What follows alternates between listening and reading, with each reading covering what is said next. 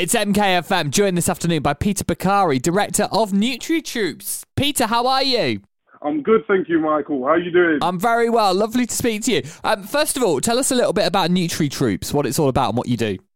Also, Nutri Troops is how we teach children to be active and healthy through interactive games and Olympic athletes.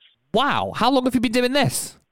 I guess it started from when I finished playing sports and studied animation at university. So I started visiting primary schools across the country, and I realized that animation and cartoons speak to the children a lot better in their language. So developed a whole story and got Olympic athletes to be the healthy heroes to encourage them. What a fab idea. And how can people access this stuff? Is it only in schools or is it online? Oh, yeah. So we actually do this within schools and clubs in the community. So if there are any children during half term and holidays or schools themselves, they can all sign up to be a part of it. Amazing. You are building a Nutri Troop. Exactly that. Yeah. Fantastic. Yeah. Well, congratulations on it. It sounds like an absolutely fab thing that you're doing. I know we're talking primarily today about something you're working on, the Franklin's £50 Challenge. Tell us what that is. So Franklin's have set up a £50 challenge where companies can raise money for charities. And we are starting off with £50 and we've got to try and turn that into something, I guess, substantial to give to the charities that we're supporting.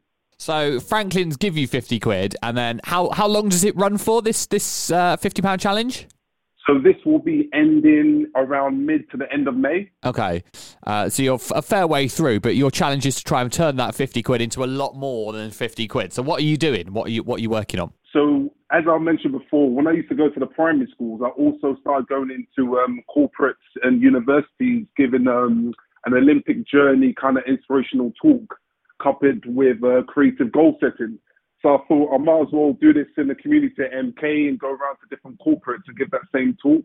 And any donations from the companies themselves, I'll give over to MK Act. For anyone who's not aware of MK Act, tell us about the work that they do and how this money will be used.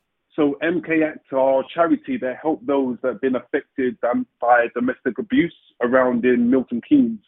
And I guess playing in sports, I've kind of seen firsthand what abuse can be like, and let alone when it's families affected. I've worked with some of the children at the refuge before, and the way I got into playing sports, I was actually taught by monks from America who actually set up a homeless shelter. Oh, wow. So I really understand when people come with good intentions to give you opportunities that you never would have got before. So I just want to make sure those children get the same opportunities as well. Incredible. So how is it going so far? Yeah, it's going well so far, and I guess that's why we're talking, just to give that final push. Absolutely. So you mentioned you've got a few weeks left. It ends in the middle of May. So what are you doing in the next few weeks, and how can people come and join you? Well, any companies, any corporates out there, doesn't matter how big or small, if you want an inspirational talk from a local Olympic athlete to really inspire your team individually or have to come together to create something more with what you're doing, I'll be happy and more to come along and give you inspirational lunch.